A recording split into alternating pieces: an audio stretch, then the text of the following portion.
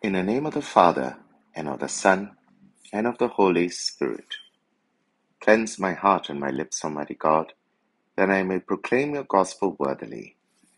The Lord be with you. A reading from the Holy Gospel according to Mark. Having risen in the morning on the first day of the week, Jesus appeared first to Mary of Magdala, from whom he had cast out 7 devils. He then went to those who had been his companions, and who were mourning and in tears, and told them.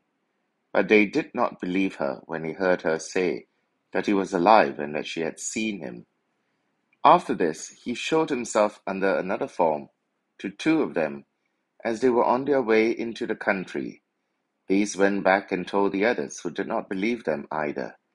Lastly, he showed himself to the 11 themselves while they were at the table.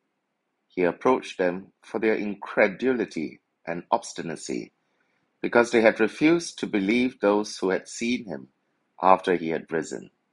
And he said to them, Go out to the whole world, proclaim the good news to all creation. The Gospel of the Lord. Here we have the longer ending of the Gospel of Mark, which many commentators agree was not part of the original text. The original ending leaves much to be desired and opens its readers to a myriad of speculations. After the women, having heard from the young man, presumably an angel, that Jesus had risen and he was no longer to be found in the tomb, Mark concludes with this cliffhanger of an ending. And he went out and fled from the tomb, for trembling and astonishment had seized them, and he said nothing. You can understand how the final words of Mark's good news leave us wanting more. They said nothing to anyone because they were afraid. Mark leaves us to wrestle with all the questions and implications surrounding the good news. It would seem no one else can do that work for us. If we experience fear or disbelief like the women at the end of Mark's Gospel, he assures us that we are in good company. And remember that these women went on to become the first proclaimers of the resurrection to their community. However, we are left with a challenge to continue where the story leaves off. The longer ending thus provides us with an example of how the good news was received. Mary Magdala seemed to accept it without any resistance, and immediately seeks to repeat the message to others, but instead of accepting it with the same readiness as Mary, they chose not to believe in her. Then this longer ending refers to the risen Lord appearing to 2 disciples who were on their way back to the country, perhaps an allusion to Luke's ending of the 2 disciples who made their way back to Emmaus. They went back to report what they saw to the others, but once again their testimony was met with incredulity.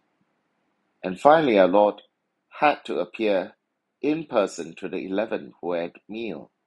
And they finally get it, but not before our Lord reproached them for their incredulity and obstinacy, because they had refused to believe those who had seen him after he had risen.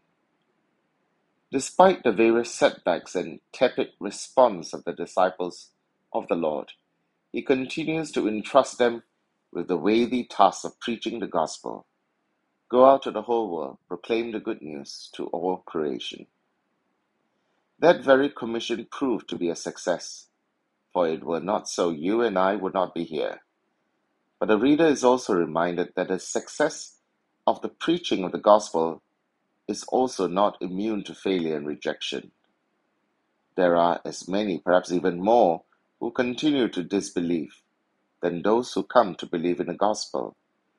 The fact that the gospel could still be preached to the whole world shows that this was no mere human feat, but something utterly beyond the human experience, something accomplished through the inspiration of the Spirit and the power of God, working in and through the risen Lord. For this reason, we should not feel discouraged if we face similar incredulity and obstinacy, because despite the initial followers of Christ experiencing the same hurdles, the gospel was preached against all odds, and only Christ can take credit for this. In the name of the Father, and of the Son, and of the Holy Spirit. Amen.